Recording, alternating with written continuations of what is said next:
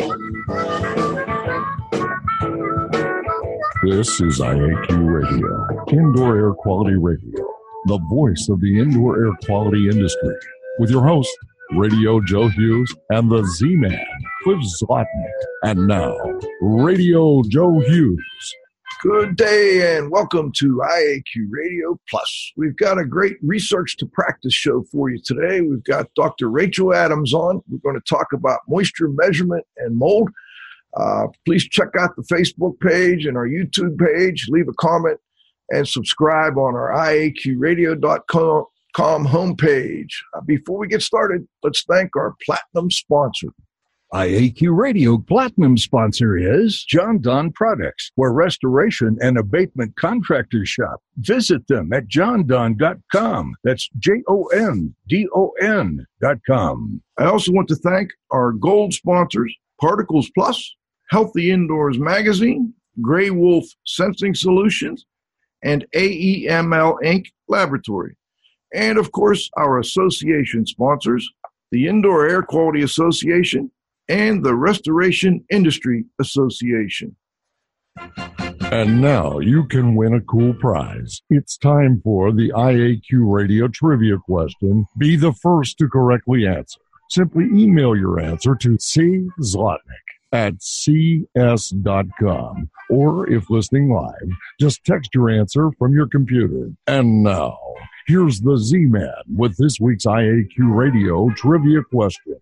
Hello, everyone. I'm sorry to report no one correctly identified the Clean Air Act of 1963 as creating a research and regulatory program in the U.S. Public Health Service. The IQ Radio Trivia question for today, Friday, March 29, 2019, has been sponsored by Ideas, the solution chemistry company, providing unique solutions to odor removal, surface cleaning, and decontamination problems. Here is today's trivia question. Name the scientist who in 1953 established bacterial growth correlated to water activity, not water content. Back to you, Joe. Quite appropriate for today's show. All right, today's guest is Dr. Rachel Adams. She's a microbiologist with the California Department of Public Health and a project scientist at the University of California, Berkeley, in the Department of Plant and Microbial Biology. Dr. Adams has expertise in using sequence-based technology to study microbial exposures in indoor environments, has developed methods to improve the identification of microbes, and has interest in understanding the consequences of indoor microbial exposure on human health. She's got her BS from Georgetown University, a PhD from Stanford, and she's a member of several of the associations out there, related associations. Hello, Dr. Adams. Do we have you? Yes, I'm here. Great to have you. Looking forward to it. It took a little while for us to connect, but we're together now. I was looking a little at your background. You're at UC Berkeley now, so you're in California. You went to school at Stanford, California, Georgetown, which is outside in D.C., and New South Wales. You've been around quite a bit. Can you tell listeners a little bit about your background and how you ended up so interested in microbiology? Yeah, sure. So I grew up sort of with just a natural interest in nature and biological diversity. And when I went to college, I studied biology as an undergrad research major, and through research got exposed to hidden diversity, so diversity that we can't see with our eyes. So either that's genetic diversity within species or lots of life that is too small to see. So ever since then, I've been studying sort of this hidden diversity in nature, and trying to understand how that's generated and then the consequences of that hidden diversity on larger processes that we can see. You're with two groups there, UC Berkeley and the California Department of Public Health. There's a lot of, departments of public health have to deal a lot with moisture and mold issues. And I kind of wanted to start with how California is handling mold in homes. Can you tell listeners a little bit about how The California public health groups deal with calls or letters about mold in their home, or maybe they're renting a home, or they're working in a building that has moisture and mold issues. Yeah, so this is an interesting topic, one I'm getting more and more sort of fascinated with. My background is pure research, but part of my job at the working with the state of California is doing sort of public outreach and public education. So while I'm in the indoor air quality group in the environmental health laboratory branch, and so we ourselves do not do inspection or regulation. So we're tasked with doing research related to the causes and ultimately the prevention of pollution in indoor environments. So our mandate is really basic science, basic research. But part of that involves educating the public about some of these issues. So we have statements on relationships between dampness and health, and we have advice documents on mold or moisture in my home. What do I do? But we do get a lot of direct inquiries from renters that have mold in their homes and don't know what to do. So one of the things that we did was we created a database for the entire state. So you can go to the database and enter your city in your county and find out who should be helping you if you have mold in your rental home. And there's a lot of sort of complications in that. So basically, the housing code was amended semi-recently to include mold as a factor that made a building substandard. So dampness has been in there, but semi-recently it added mold. And so the state housing code regulates that local agencies should enforce the housing code, but it doesn't actually specify who or how that's actually executed. So it's left to the county and the city to figure that out. And so everywhere in the state, it's a different agency, or it's a different sort of jurisdiction, whether it's in your city or your county. And then even within that, it might be different departments. So it might be code enforcement or environmental health, or but I guess those are the main ones that we see. So there's a lot of variation in where people go to get help, and it's not very clear. And so one thing that we're trying to do is sort of improve that information and make it easier for people to find out how to get help if they have mold in their rental home. And you mentioned that, and I'd like to clarify, was it California that added mold, or was it a federal? No, it was in the California Housing Code. It added mold as one of the factors. There's a list of 15 factors or something that make a unit or make a structure substandard. So there's things like they don't have running water, or, things like that. And so dampness in habitable rooms was always on there, but now visible mold was added as a bullet point. I see. All right, let's talk a little bit more about if a landlord doesn't want to obviously spend a bunch of money fixing the mold, is there recourse? Can code enforcement go out and then point to this California code and say, hey, you have to do X, Y, or Z? Yes. So officially, the local jurisdiction has full authority to cite the landlord, deem that unit uninhabitable, and the landlord has to fix it. Oh, okay. And so in theory, this is on the books. I mean, what we find is sort of a lot of variation in and how that's actually enforced, whether it's actually enforced, sort of the knowledge and experience of the code enforcers to even know that they have the power to do that or the will to do that. So, so officially, yes, someone has the right to tell that landlord they need to fix that. Do they then reference a particular guidance document that, the landlord has to follow when fixing that? And then is there some way of confirming it's been fixed? No. So this is all up to that particular code enforcer, whether it was sufficiently addressed. Interesting. It's tough. That's a tough situation for many states. And I was watching some TV this morning. You're not only a state in California, you're the 5th biggest economy in the world. So we hear that a lot. Yes. Yeah, that's amazing.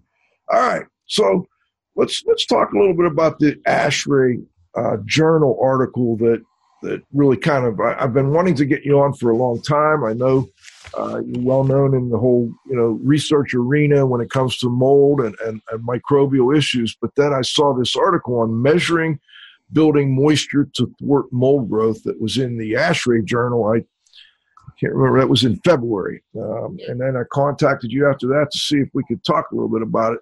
I thought it was interesting. The article and your co-author was Mark Mendel. We've had Dr. Mendel on the show. I'm a little disappointed to see it was 2011, so we need to get him back. We were talking about, at that point, a great show, by the way, and we did replay it once, but it was about health effects associated with mold exposure, and he had done a very interesting, I guess, what do you call it when you look at a whole bunch of different papers and then you put like meta-analysis, right? Okay. He did a meta-analysis, and it was on bronchitis. A lot of it was related to bronchitis and mold health effects. I'm just curious that, since that was 2011, I noticed in the editorial you sent me that they're including development of asthma as a potential health effect associated with mold. Are there other things that have been updated since that 2011 article? There is. Mark has also done another. Mark and others have also done, I think it's a 2015 study. That's also a new meta-analysis where they looked at different studies and whether the data showed whether it was sufficient to cause these, or as a cause for some of these other respiratory ailments, or just associated. And so that 2015 study, what showed that it was, I believe this is right, that there was enough evidence to show that it actually exacerbated asthma and associated with new asthma. I would need to look, but okay. We can there is a new paper since the 2011 one. Okay. We'll definitely get that. I'm going to try hard to get. After reading the editorial you wrote, I'd like to get both of you on. It's fascinating. And it's very related to what we call our research to practice series. We're trying to get practitioners the most current information on, what researchers are finding with respect to these indoor air quality issues. And the one I read in the ASHRAE Journal was about measuring building moisture. I noticed in there it said that an estimated 20 to 50% of homes have one or more signs of dampness. And I'm curious where those numbers come from and how they define dampness. Yeah, so those papers numbers come from a series of studies. So 3 in particular, and these are all sort of a compilation of other studies. So the 3 papers are an Institute of Medicine paper that was looking at indoor air quality, and then there's a WHO report that also was looking at dampness and mold, and then there's a paper in indoor air by Maduri and Fisk, and these papers just looked at the available papers out there and tried to get sort of summary data about that. So the 20% is coming from the WHO and the Institute of Medicine estimate, and then the 50% is coming from the Maduri and Fisk paper.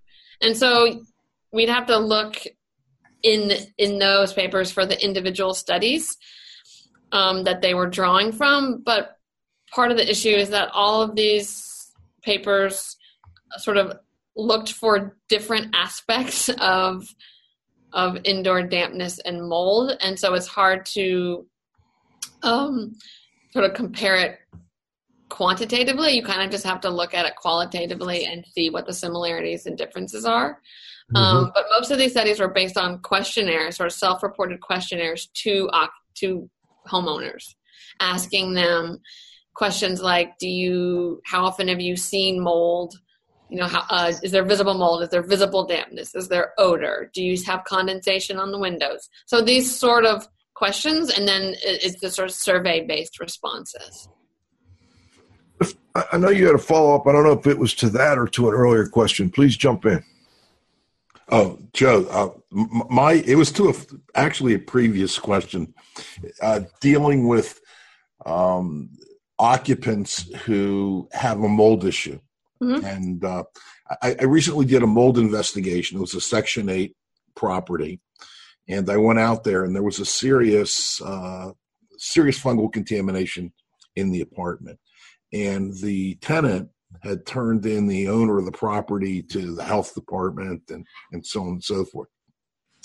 And what I'd found out when I went out there is I found that the problem was this woman had actually invested in a washer-dryer unit that did both. It washed the clothes, it also dried the clothes, and it was not vented to the outside. Mm-hmm. So essentially, she would wash her clothes, put them in the dryer. When she ran the dryer, the whole house filled with moisture. Mm-hmm. Green stuff's growing everywhere, and she kind of thought it was the landlord's fault. And I just wonder if you ever run into any situations where it's not the landlord's fault, it's in fact the occupant's fault, and what happens in those situations.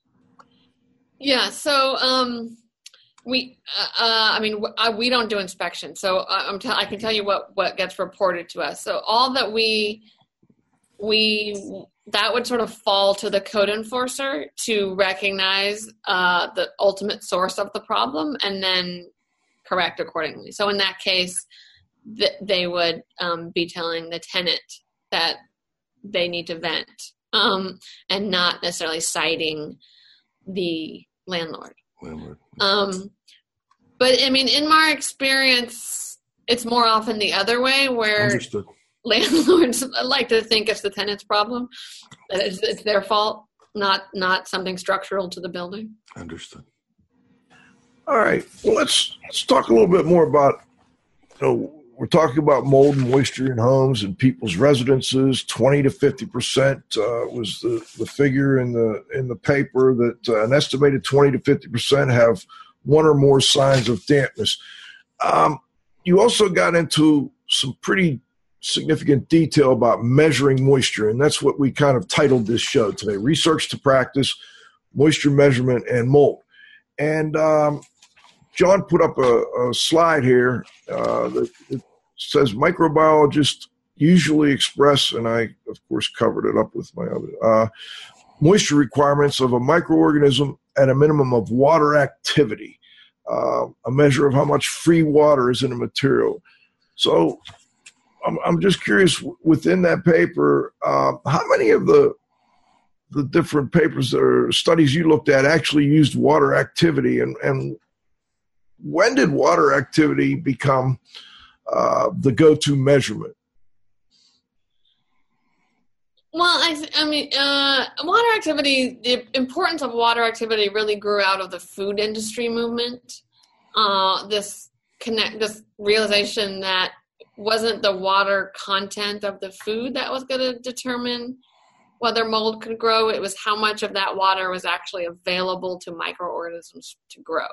So, for example, something like honey or jam actually is, it seems like it's plenty moist, but the water is chemically bound and therefore not available to the microorganisms, and therefore doesn't go bad very quickly.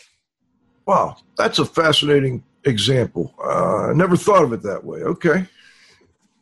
So that sort of idea applied to the built environment world is sort of the same idea, that there might be water. A building material is going to have a moisture content, but it doesn't mean that all that water is available to microorganisms. Okay, very interesting. Go ahead. And so ultimately that's what we want to know is, can microorganisms grow? And so the ideal variable for that is water activity. But what you get into at the practical level is that it's not very easy to get at that.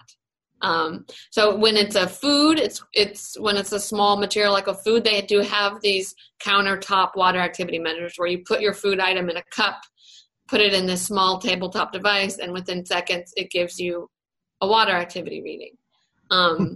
But obviously you can't do that for your building material. Mm-hmm. So that's the disconnect there. And go ahead. Well, I was just going to ask, the ones for food, you said they pretty quickly. I mean, how quickly can you get that? It seems like the ones I've seen for buildings, it takes forever. Right. And we can talk about that because that's what we found. I've actually never used it, but my impression is that this thing is within seconds or minutes. Interesting. But other people who use it will be able to answer that better. Let's talk a little bit about moisture meters and how that's different from water activity. I know, John, we put some slides together from the article. I'm not sure what do you got up there? Joe, while he's doing that, 1953 was when the connection was made. And we're the smartest audience ever, right? These guys get these questions in seconds. And the guy named W.J. Scott established the correlation in 1953. So long time ago. And his research was based on food. Yes, he was looking for bacterial growth in food. All right. Well, let's talk a little bit about using moisture meters and what are some of the problems with using a moisture meter for determining whether or not there's enough water activity for mold growth? Well, I mean, at the basic level, moisture meters are measuring some aspect of moisture content or moisture in the material. They're not necessarily measuring the water that's available for microbial growth at the surface.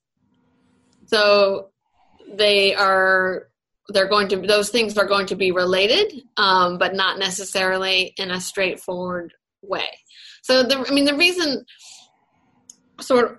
we can talk about this, but the issue is that at this point we can only say that any fungal growth in your home is associated with a health risk. So it's not dependent on the particular species or this particular type of fungus. It's just if you can see mold, there's an increased health risk, and we know that the more mold you see, the worse the risk is. But there's no scientific studies that show that certain molds are worse than others.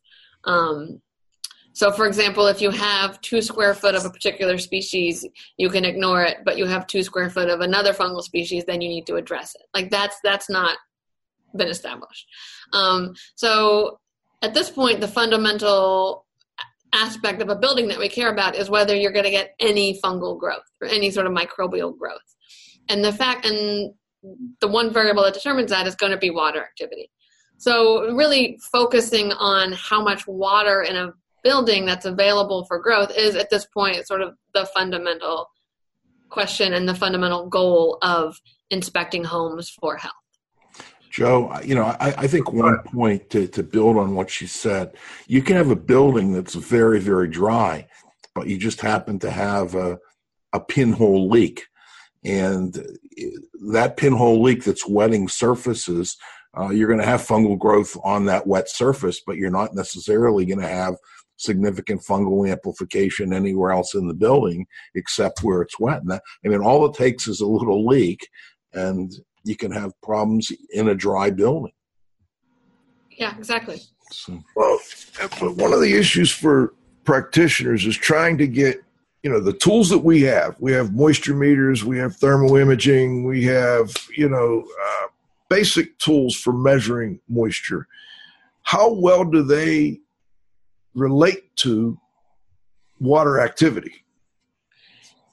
Yeah, so that was kind of, that was what we were trying to get at in this paper.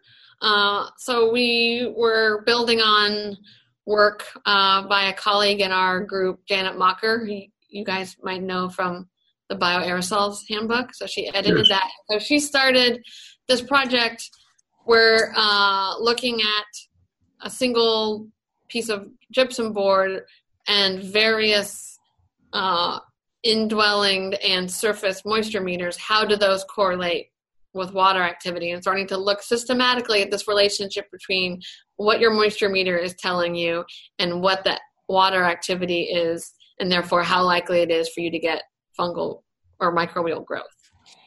And so what we were doing is we were expanding on that by using different types of drywall materials. And the goal was never was sort of look at the process of how one would then translate your moisture meter reading to a water activity reading. And is that sort of a practical approach? Because it would depend on your meter reading, the actual meter that you're using, the board type that you're measuring it on, and some history about whether it's wetting or drying.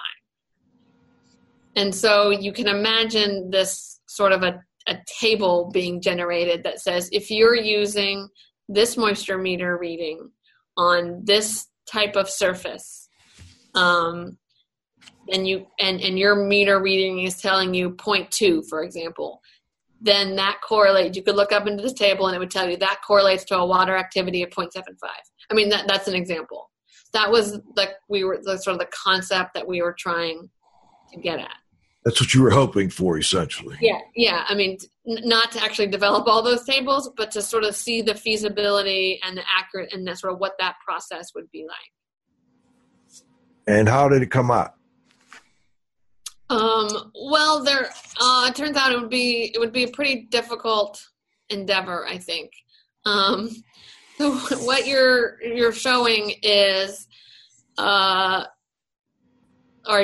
data in the context of for given critical values of water activity. So we haven't talked about this, but there's debate about what water activity level should you maximally allow in a home, or what's sort of the threshold at which you can say this is safe, nothing is going to grow.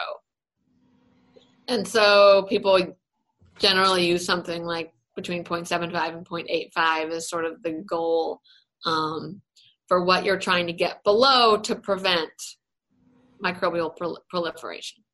So what this study was, or what this particular graph is showing, is for these critical values of AW, what were the moisture meter readings at these different levels? And we were specifically asking things like, do they sufficiently separate? So, for example, could the same moisture meter reading be applied to a water activity of 0.8 and 0.85? That's not discriminating between these two critical values, and therefore it may not be informative in that way. So we were trying to compare sort of the how practical it would be to actually glean AW information from these water activities, from these moisture meter readings for these critical AW values.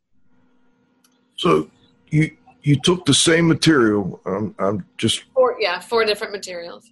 Okay, and then you looked at both the water activity as measured by.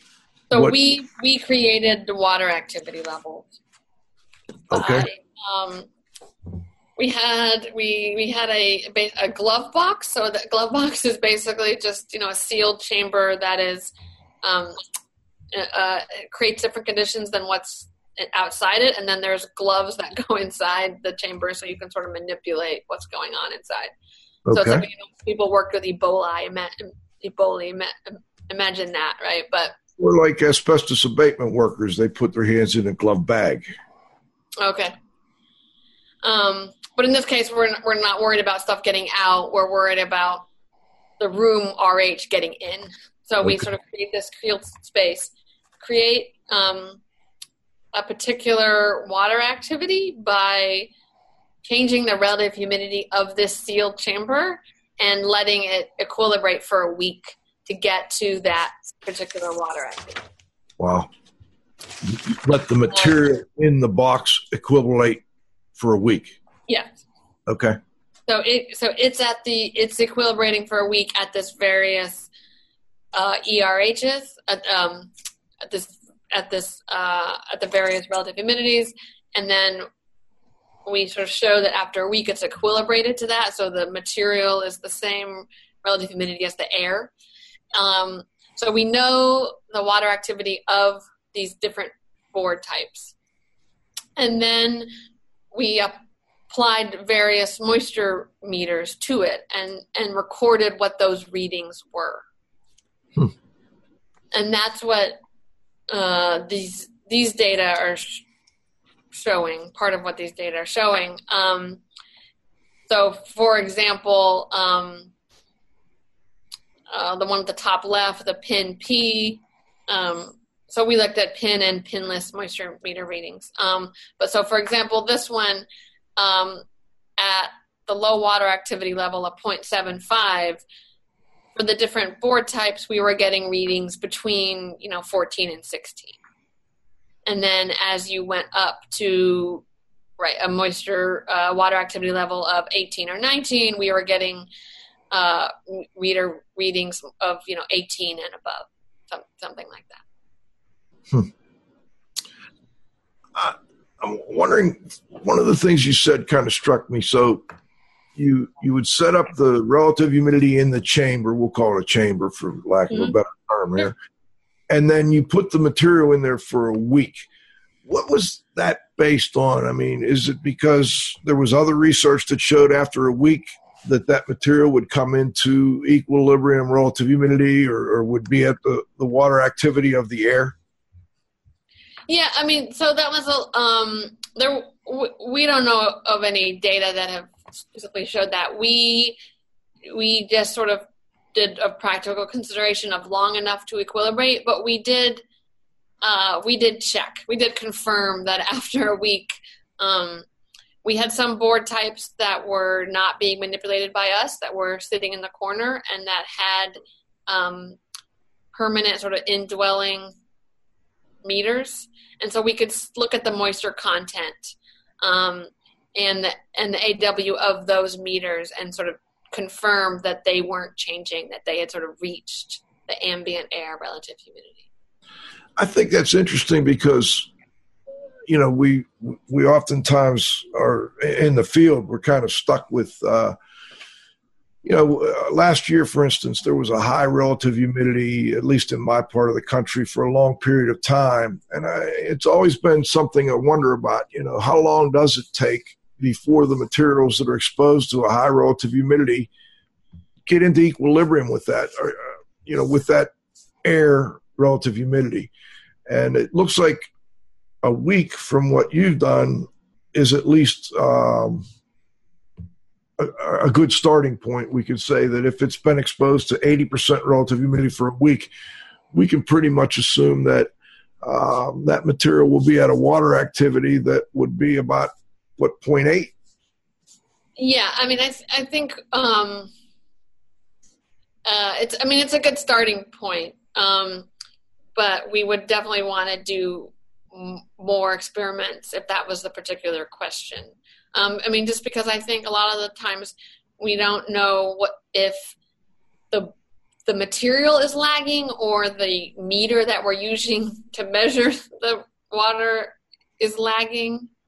So those could both be happening, right? That the actual board is lagging in how much it's equilibrium, but then just how quickly whatever meter we're using to measure it is also lagging. And I mean, we did an experiment with the water activity meter and showed, we should talk about that, showed that in this particular case, there's a lag in how quickly the meter can pick up the actual moisture or water activity of the board. Maybe you could expand on that a little now. I mean, just. Yeah. So one thing that we did was we had a board that was at 85 water activity, 0.85 water activity. It had, and then it had been sitting there, I think at least a week. And then we applied a water activity meter. So a specific meter that measures the water activity of a surface, that works by creating a sealed headspace above the sensor and then measures the RH of that air in the headspace above the material.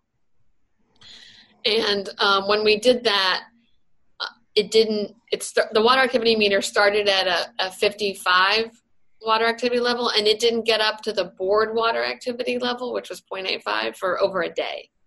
So there was a sort of extreme lag in how quickly that the air in the headspace actually equilibrated with the board. It took a day. We had the people on from Decagon years ago, and I think it may be the same meter. And Cliff and I thought it was a fascinating show because it was like, maybe we're getting closer to having something that can show us water activity in a reasonable time frame. And I've done it for 20 minutes and found fairly decent. Yeah, so you see, it instantly jumps. So you do see it start to rise the second you put it on this high water activity meter, but it doesn't get to the ultimate value that it should be at in our hands for 24 hours or over. Fascinating. Hey, we've got to stop and thank our sponsors. When we come back for the second half, I want to mention hysteresis, I think is the term. Talk a little bit about that, and then go a little more into the practical aspects of what you can recommend for listeners with respect to moisture meters. Is that what we're stuck with for now? And then I'd also like to talk a little bit about your editorial that's coming up in Indoor Air. So we'll be back in 90 seconds with Dr. Rachel Adams. IAQ Radio Platinum sponsor is John Don Products, where restoration and abatement contractors shop. Visit them at jondon.com. That's JONDON.com. Gold sponsors are Particles Plus Engineers and Manufacturers of feature-rich particle counters and air quality monitoring instrumentation. Learn more at particlesplus.com. Count on us. Healthy Indoors Magazine, a free online digital magazine for industry professionals and consumers. Subscriptions available at healthyindoors.com. And AEML Laboratories, free FedEx shipping, great pricing, same-day results, and never a rush fee. Learn more at AEMLinc.com.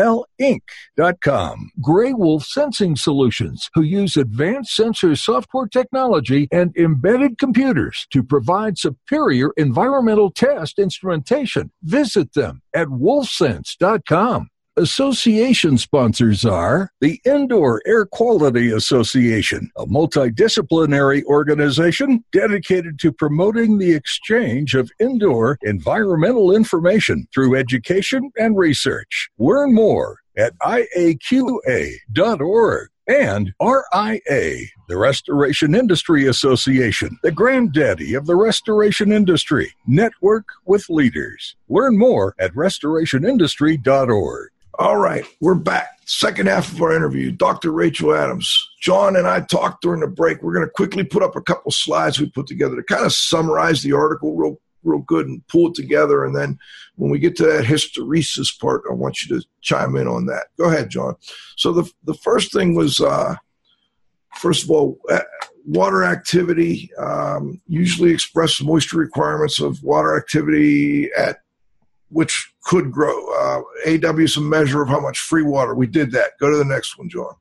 Now, for example, Wallamia seaby, I hope I got that right, will grow at a relatively dry condition of 0.7, while Stachy will grow at a very wet 0.95, and below 0.65 to 0.70, few fungi can grow at all. I want to stop there, Dr. Adams, for just a moment.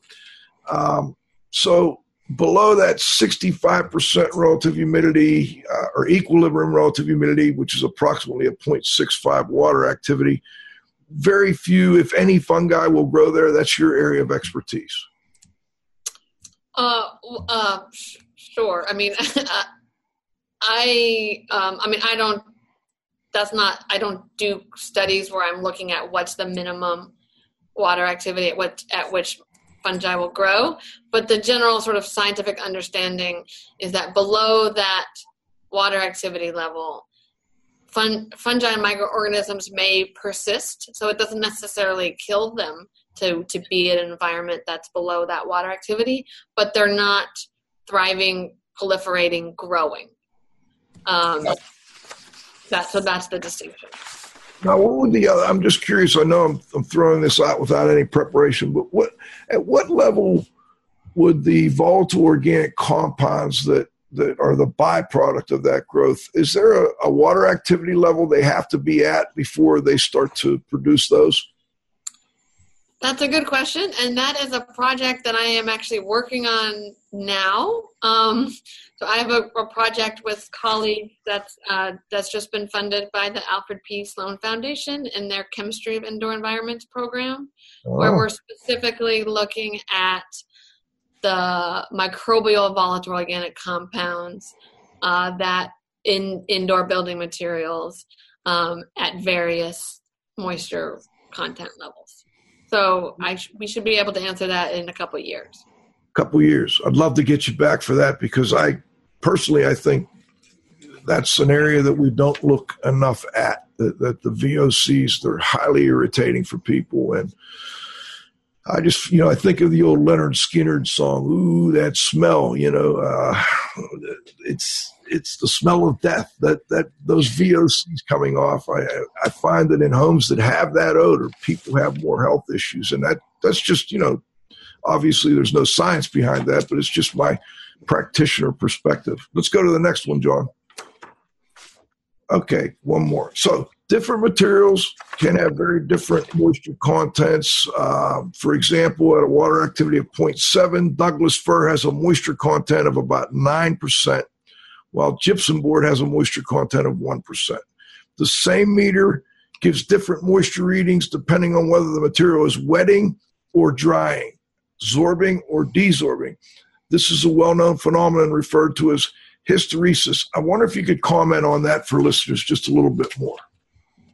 Sure. It's just this idea that the materials lag in how quickly they release moisture than the amount that they take it up. So if you put a material into a particular high relative humidity, it's going to take up that moisture at a higher rate than if you then move that material to a drier RH, then it will lose that moisture to the air. And so what that means practically in this context is that for a given AW, we know that the available moisture is the same. You get a different moisture content based on your moisture meter readings, whether it's in the process of absorbing water or desorbing that water. Yeah, I think that's a good practitioner. Yeah, it just basically creates noise and sort of a range around your moisture meter reading for a given AW. Okay. And then you noted that instrument scales are not standardized across meters, so different meter models can give quite different readings. How big of a difference did you find there? Was it pretty significant, or? Yeah, so we weren't specifically trying to sort of validate certain meters over others. So we weren't thinking about it that way. But first of all, different meters claim to report different things, moisture content, wood moisture equivalent, or just a completely sort of scale that doesn't mean anything, that you just use relative to that meter in another board type. So, so that's what we mean, is that there's these scales, they might all give you some number, for example, 14, but that just means a different thing to a different meter. And I think that's what's made it hard for EPA or others to establish a scale. And they did it in one document, Cliff, you may remember this, in the Hurricane Sandy fact sheet that was on the foaming. At the end of that fact sheet, they had a scale that said, like below 9% was green, 9 to 15 was yellow, above 15 was red. I suspect it's hard to develop one scale for that for every different type of moisture meter. Would you agree, Dr. Adams? Right. Yes. I mean, totally. So I assume that was a wood moisture equivalent scale. They were that particular. Yes. So they were looking at, after you take the drywall off and you dry the wood, the Douglas fir typically, what level did it have to be before you could start putting your drywall back up? Right. And so I think we could get to the point where we could say in absolute terms, these are sort of the ranges you would want to be in.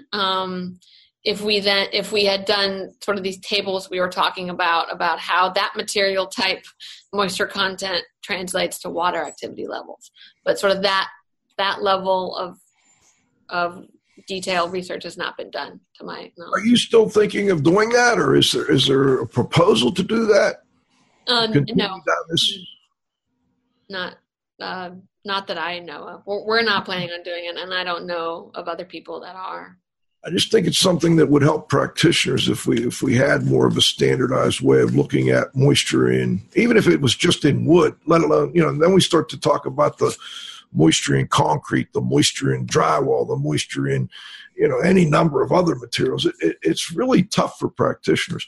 But anyway, for these reasons, my last bullet point here, moisture meter readings cannot be related directly to the growth potential for microorganisms. I pulled that out of the article, and I wanted you to comment on it. Yeah, I mean, it's sort of a firm statement saying that that a moisture meter reading is not necessarily going to be able to draw a firm line in the sand about whether that material is going to grow, is capable of growing microorganisms. Mm-hmm. That you need a lot of sort of other information than that pure moisture meter reading to say that. Fair enough. John, do we have another slide? Okay. You say in the article, we tried to bridge this gap by asking the question, could current tools be applied to estimate the water activity? So that's kind of what we were talking about in the first half of the show. One experiment involved timing the response of a sensor available for research but not widely used that directly estimated the AW. Again, we talked about that. And the second approach involved using different commercially available moisture meters on several configurations of gypsum board panels at different water activity levels. I wonder if you could comment on that last bullet point. So that's the graph where we sort of showed at different water activity levels, what were the different moisture meter readings? How well did they separate out the different water activity measures? And how did they correlate with water activity level? What was the nature of that relationship? And that's where we saw sort of a nonlinear response, and we saw hysteresis. Exactly. I think that hysteresis is important for the listeners out there. Now, John, do we have any more slides from that particular section? Okay, so I'm just rushing a little bit because I know we're running a little low on time, and there were a couple other things I wanted to get to. So What tips can you give practitioners on estimating or measuring water activity in building materials? Well, yeah, this is a little bit of a tough one. I mean, I can say the obstacles, and I can say that there's a lot of room for innovation in this area to develop a practical way to measure AW. But I would say based on what we have now, that it's not practical to measure AW in the field. And so therefore the next best thing are moisture meters. And therefore just sort of recognizing that this connection between moisture meter readings and AW is not, it's not very straightforward. And I think that's very important for practitioners. You know, we can't do water activity, at least in a way that is economical and practical for practitioners. But we can use moisture meters, but we need to recognize and probably somehow in our reports note the problems with moisture meter readings and trying to convert those into water activity and the ability for mold to grow. Does that kind of make sense to you? Yeah. Okay. Hey, Joe, Joe, if I might, you know, to me, there seems to be a disconnect between using a moisture meter that measures moisture content and then trying to get a reading of what's going on at the surface of the material, because those pins are at different depths in the material and so on and so forth. You know, one thing that I can tell you that practitioners can do, and again, I'm not sure exactly how accurate it is or it isn't, but one thing practitioners can do is use a different type of meter. They can use a digital hygrometer. They can take the meter, they can place on the surface that they want to measure water activity in. They can cover it with plastic. They can put tape on it. And those meters quickly react. It doesn't take them hours to react. They're going to react within seconds, and they're going to give you a reading of what's happening in that micro environment. And what's been done in the industry is to take that reading, that humidity reading, and move 2 decimal places over to the left. So essentially, if you got a reading of 80 and you move the decimal point 2 places over, that gives you a reading of 0.8. And again, I'm not sure where it came from. I can tell you that it's used in the restoration industry. It's been used there for years.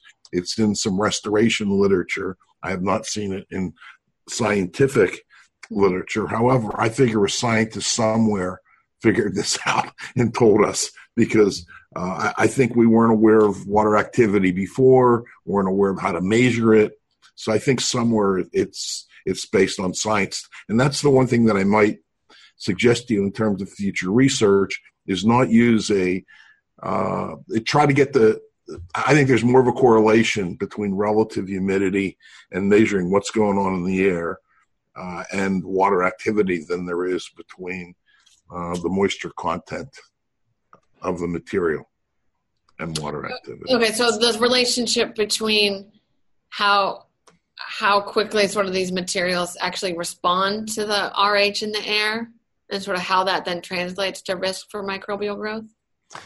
I think in terms of risk, but also what's going on or what's not going on. And I think what happens is, are you going up or down?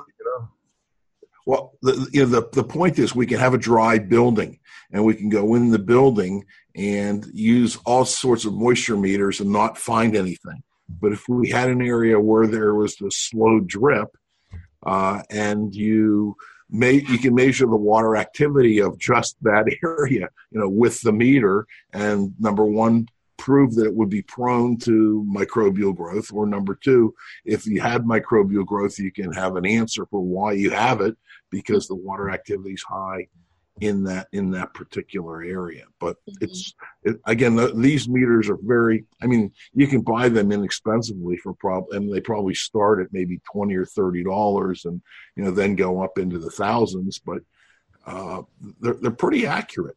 So it's just a temperature relative humidity meter. Right. And they're it sounds like it's the same concept of what is currently in use. It's just the head space is a lot smaller, so it's going to equilibrate much quicker. I'm not sure how big would the head space be in the meter that you were using in your studies. I mean, how many cubic feet? Or no, it was. I'm trying to remember. It was something like on the order of 2 to 4 cubic centimeters. Right. So this is going to be larger than that, but it's going to be relatively small. This is going to be, you go to the area that you want to test, and I suspect it has to be somewhat bigger than the meter, or the meter is going to be hanging out on both edges, and we just cover it with plastic and tape it on. So we create a small enclosed head space or enclosed space,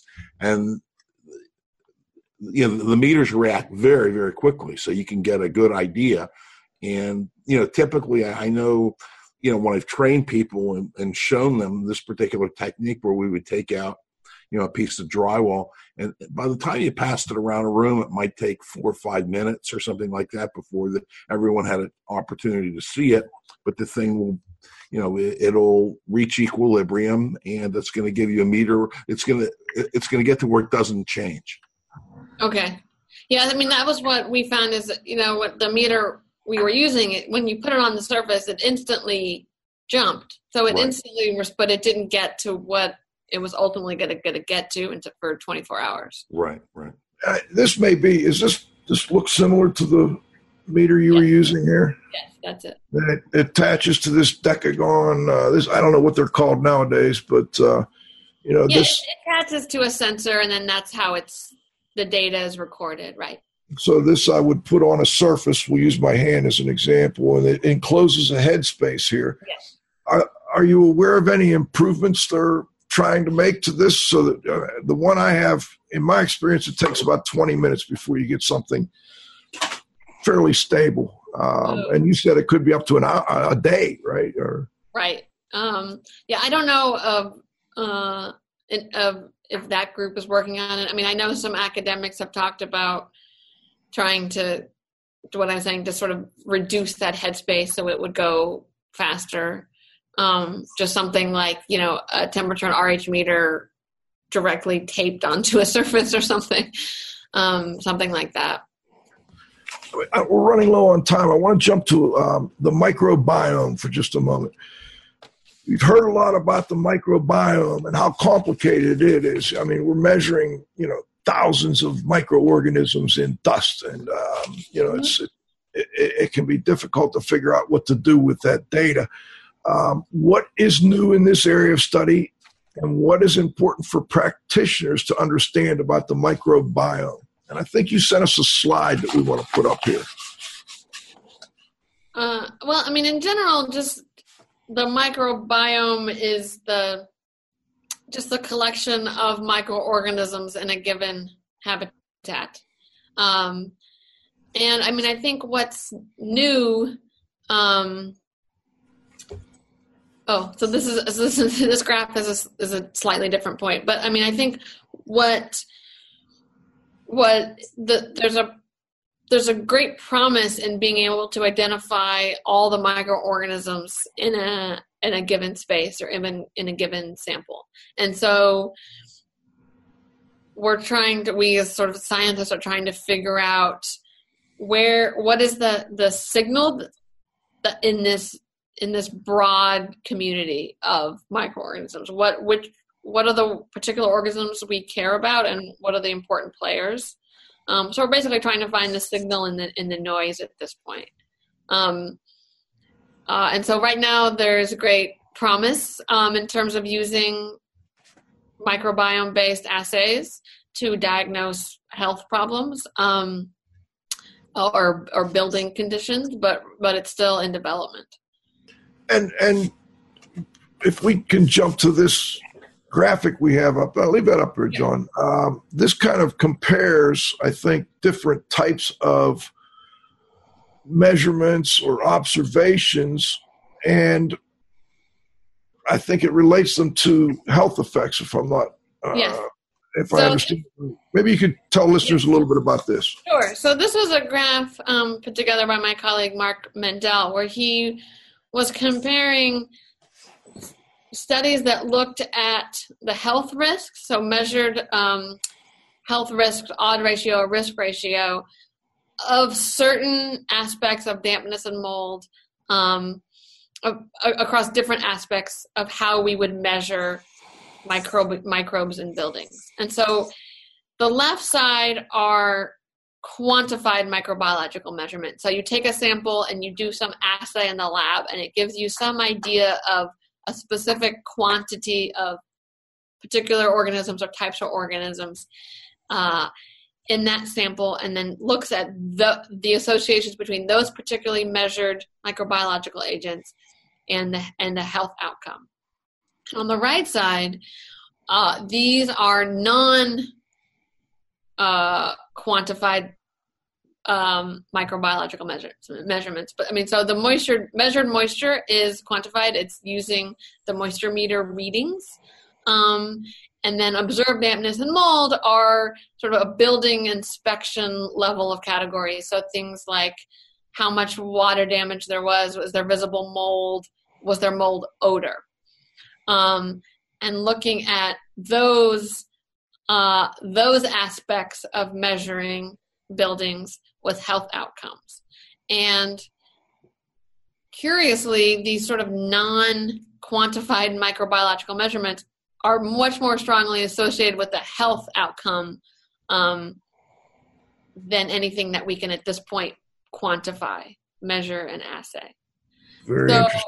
Yeah, so it's this idea that, going into a building and doing a really thorough survey is going to be able to more strongly predict a health outcome than any sample you could take in that home. And whether that's a culture sample, a PCR sample, or next-gen sequencing is the NGS, I believe. Yeah. And it goes to show that even though we have issues with using moisture meters, they still do pretty darn good when it comes to this scale, and we need to continue to use them as a part of our observations. Yes, I think there's support for that. Okay, very good. And then we had one more topic I wanted to get before we go. I know we're running a little over. Can you stay another minute? Sure. All right. So you put together a editorial, I think it is for indoor air that's coming up here. You sent me a preview. You and Mark Mendel put together an editorial called "The Challenge for Microbial Measurements in Buildings." And that's been a topic of great interest here on IAQ Radio. What is the takeaway for practitioners from that article? I think this slide we have coming up helps with that. Yeah, so that the figure that we just talked about, that was in that editorial. And it's sort of highlighting the obstacle that quantified microbiological measurements have, because right now they're lagging behind the building inspection and associations with health. Okay. And I noticed the sport traps aren't on there. I'm curious if you could comment on that. Yeah, or slit impact, or whatever you want to call them. We should talk about, because there are very few academic studies that have systematically used spore traps to diagnose building as being water damaged. We are having a hard time finding peer-reviewed academic papers using that technique. Interesting. And before we go, any other comments on that editorial that you put together for indoor air, and when will that be in indoor air? That's coming out online in June. Okay, great. Great. All right. Well, I know we're running a little over here, but I wanted to give you the last shot. And Cliff, any final thoughts or comments? I'm good, Joe. Thank you. Dr. Adams, before we go, is there any final thoughts that you'd like to tell listeners? Anything we missed or anything you'd like to add? No, I mean, I can just say that I would like to hone into code enforcers that when they see mold, think moisture, and to fix the underlying moisture problem. And I want to make sure that we put the offer out now that we get you back, and maybe we could get Mark Mendel and talk a little bit about that upcoming editorial and a little bit more about the comparison between different types of instruments that people are using in the field, more on research to practice. I really enjoy these research to practice shows. So thanks for joining us. Thanks for having me. All right, this is Radio Joe Hughes saying thanks to this week's guest, Dr. Rachel Adams, to my co-host, the Z-Man, Cliff Zlotnick. At the controls, John, you got to have faith. Most importantly, our loyal listeners, we'll be back next Friday. We're working on a restoration show. I don't quite have it finalized yet, but we'll be back next Friday noon live with the next episode of IAQ Radio Plus. For IAQ Radio, I'm Spike Reel saying thanks for listening.